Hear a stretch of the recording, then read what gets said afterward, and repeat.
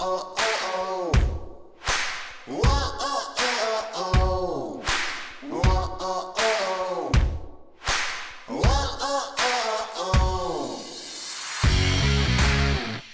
welcome to the new and improved Season 3 of The Protectors. We've transitioned from The Protectors to The Protector Life. This means we kind of get a little more deep into the actual authors, into the guests, into the people who are showing up on the show. Tonight is a man who has lived the life of one of his fiction characters. Well, he's lived next to those people, as he always likes to humbly say, but we know he's actually been at the tip of the spear. So I do want to give a great big welcome to Brad. How you doing, Brad? I'm doing well. Thank you for having me. I should say Brad Taylor, because there's a ton of Brads out there, but there's only one Brad Taylor, especially when it comes in the fiction world. Brad, you have a great quote, and I'm going to read it. Everybody out there has heard it before, but this kind of equates into, it really is the Pike Logans out there, the real unit members out there. Yeah. And it's people sleep peacefully in their beds at night only because rough men stand ready to visit violence on those who do them harm. I love it. That's the truth. Now, yeah, it is. It was. Let's talk. That was a quote that hung above the bar in a team I was on, and we lived it. That's what we thought. You just lived it every single day. Now you always, you are humble when it comes to, because every time I do interview prep. From our last interview we had and for this one, you're always saying, well, I've worked with those type of people. Yeah. Let's talk about the real Pike Logans out there. What are their characteristics? What are their origins? Let's just kind of talk about them, because that's really what makes up Pike Logan. I'll be honest with you. Most of them are, they come from all over, every background there is. And they've learned that they have a talent. That's what it is. They learned they had a talent, and they had a talent that very few people could do. And I'm not one of them. You say I'm being, humble or whatever, but I certainly wasn't. They had a talent for doing the missions that we did, and they learned early on that they could succeed by going up and up and up and up and up and up in the military, and they thrived on it. They still thrive on it. Just a guy from my unit just got the Medal of Honor for what he did. They thrive on it. What are, you've lived that life, you've been in that life, but I wanted to talk about, you were a combatant commander. And one thing I wanted to touch on was, you're juggling so much. You have to do mission planning, you have to work with your team, you have to do this, you have to do that. How do you juggle all of this? And also, you have to be top of your game when it comes to researching the enemy, whoever that enemy is at the time, whether it's Middle East, whether it's Russia, or whether it's China. How do you maintain that tip the spear type mentality and physical acuteness or physical awareness? It's almost you just, that's your life. That's what you do. In fact, when I came down to Charleston to teach at the Citadel, I was just shocked. It was like getting off a bullet train and just low crawling. Everybody was doing normal stuff. But at Fort Bragg, everybody was at war. You were consistently at war. And that's the life you live. And you understood that's what you had to do. And this is how I'm going to do it. And it was a real shock to me to actually kind of re-enter the civilian world and go, these people are all going to the store and they don't realize what's going on. It wasn't any function of, learning to do it or anything like that. It was that's what you did. You had to do it. What kind of lessons learned would you give, like a returning operator, returning someone who lived that life as a tip of the spear, who's transitioning, whether or not it's retirement or whether or not it's a medical retirement or whether or not it's just they're getting out after a certain amount of years? I'd say that there's always something that you can strive for. When you live that world, you're in a very small fraternity, and you live that fraternity. And getting out, the hardest thing is you're no longer in that fraternity. You're now on the outside, and you see your buddies. I do security contracting, and I do things with guys that I used to serve with, but it's not the same thing. And what I would say is the biggest thing you need to recognize is you're leaving a fraternity, and there's always a time to go. In Moneyball, they say we all play ball. sooner or later, someone says we can't play ball anymore, and that's going to happen. But you need to remember who you are and where you came from, and not let that be a black and white line. It's just a transition. Perfect. I love it. And that's such, we never talk about transition. We always talk about getting in. And the military life, the military, and any job you have is just a bookmark in your life. You've obviously transitioned over into the author world, which is great.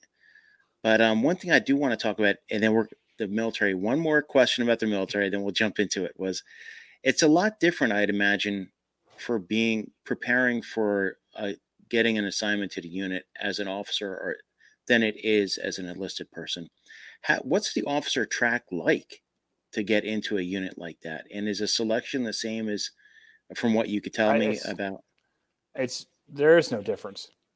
I mean, when I went to selection, you don't wear a name tape, you don't have rank. I mean, it's absolutely the same.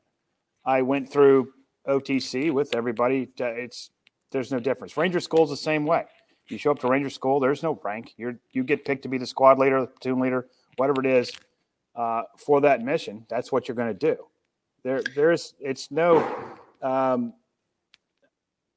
All of that is absolutely the same. There's guys I've served with that are, some of my best friends.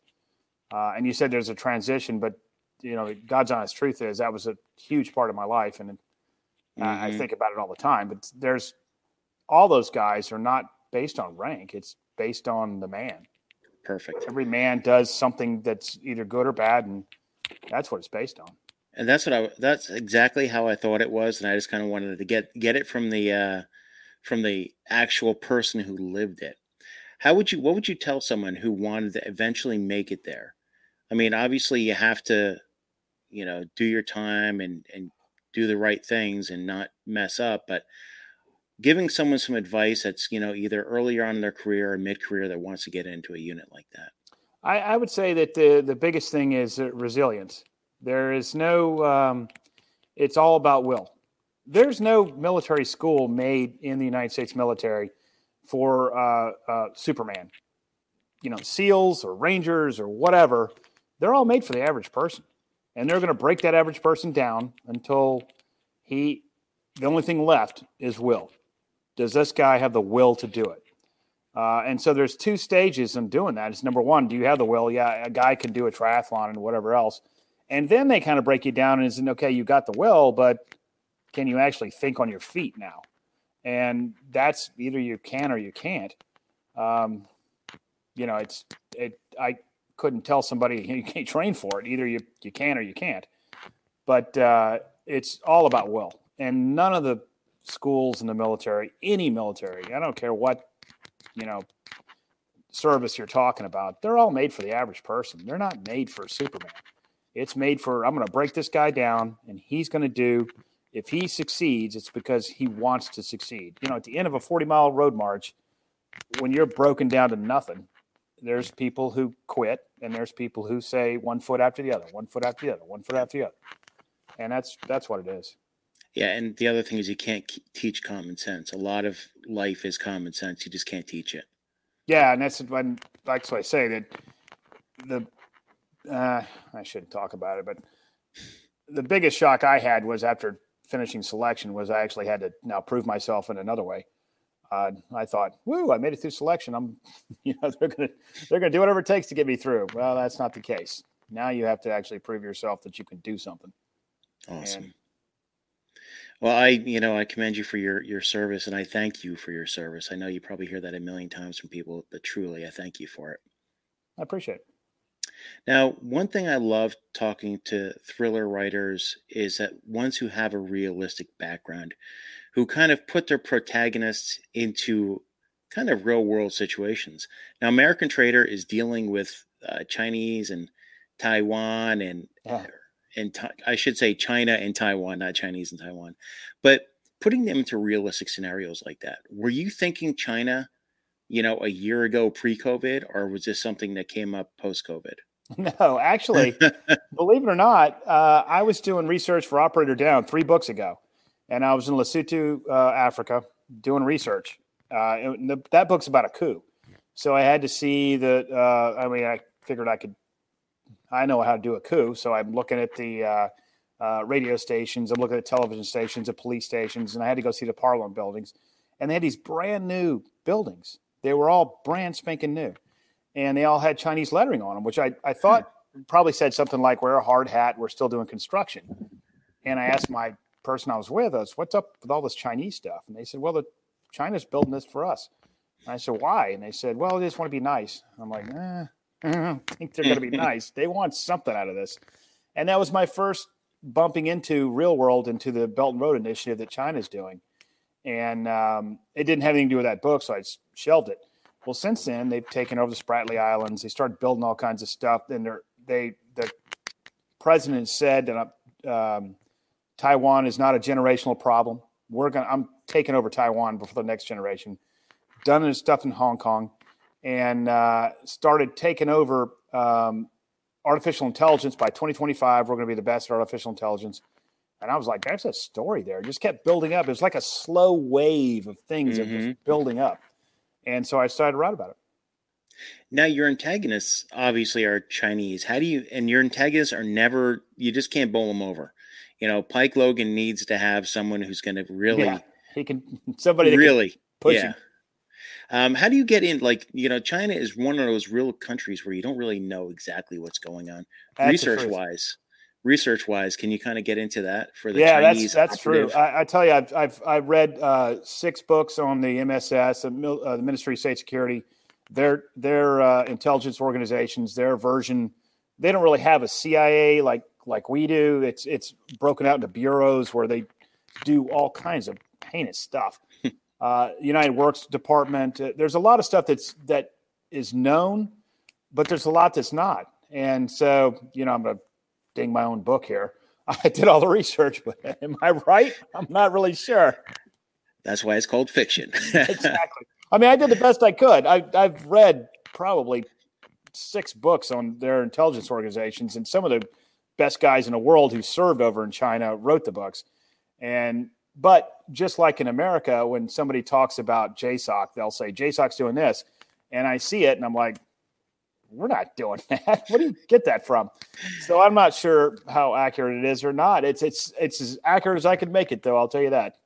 Listen, you can only go so far with open source, right? Yeah. Well, Brad, I'm really looking forward to the audiobook version of it. I do have the paper book, but if I could have the time to sit down and read a book, I would absolutely love it. I would like to thank you for coming on. And again, thank you for your service. And thanks a lot for this. This is really cool. I love talking about your books. You have really emerged on the scene. And I shouldn't say emerged. You've been at this game for a long time now. Now I have. Considering. Actually, my wife and I were just talking. It was like, you wrote your first book 10 years ago. And I'm like, yeah, 10 years. Really? But and to me, it doesn't. It seems like you just started the other day, because I started in the beginning. Yeah. And I'm like, it's been 10 years. And I'm like, wow. Wow, time has changed, and now I'm interviewing you 10 years later after reading your first book, and I really dig them. If you look behind me, there's The American Traitor. I've got a ton of other thriller books. Best book ever. Yeah, of course.